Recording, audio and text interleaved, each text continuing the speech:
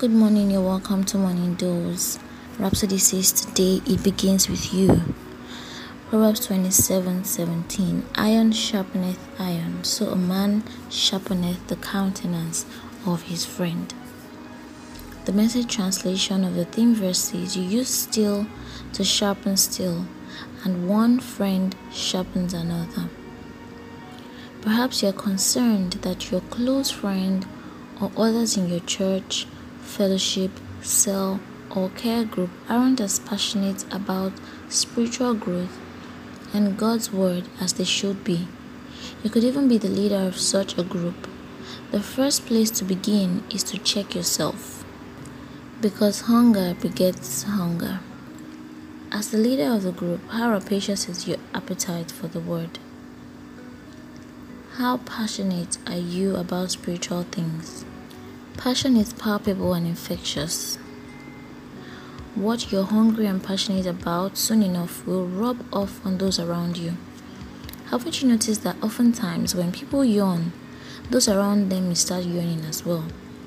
Or once someone says, I'm hungry, others who are present and may also not have eaten immediately become conscious of hunger. If you have a ravenous appetite for God's word, those around you will cultivate the same hunger soon enough.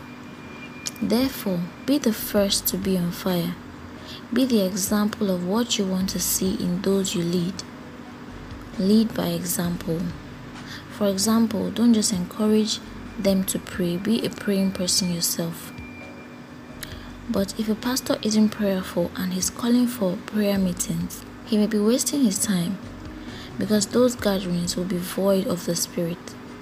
Copy Jesus, his devotion to the scriptures and to prayer. At a tender age, the Bible says he was in the temple courts, sitting among the teachers, listening and asking them questions. Everyone who heard him was amazed at his understanding and his answers.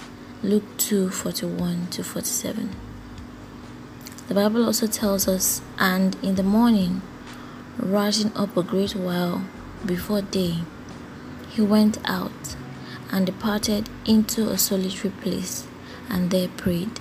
Mark 1:35. In another instance, he went out into a mountain to pray, and continued all night in prayer to God. Luke 6:12. So, it's got to begin with you. Spiritual or numerical growth isn't a mystery, a miracle, or an accident. It's the application of revealed principles and means. Please repeat the confession after me. Dear Father, I'm excited to always follow Christ's pattern. Model an example in all that I do.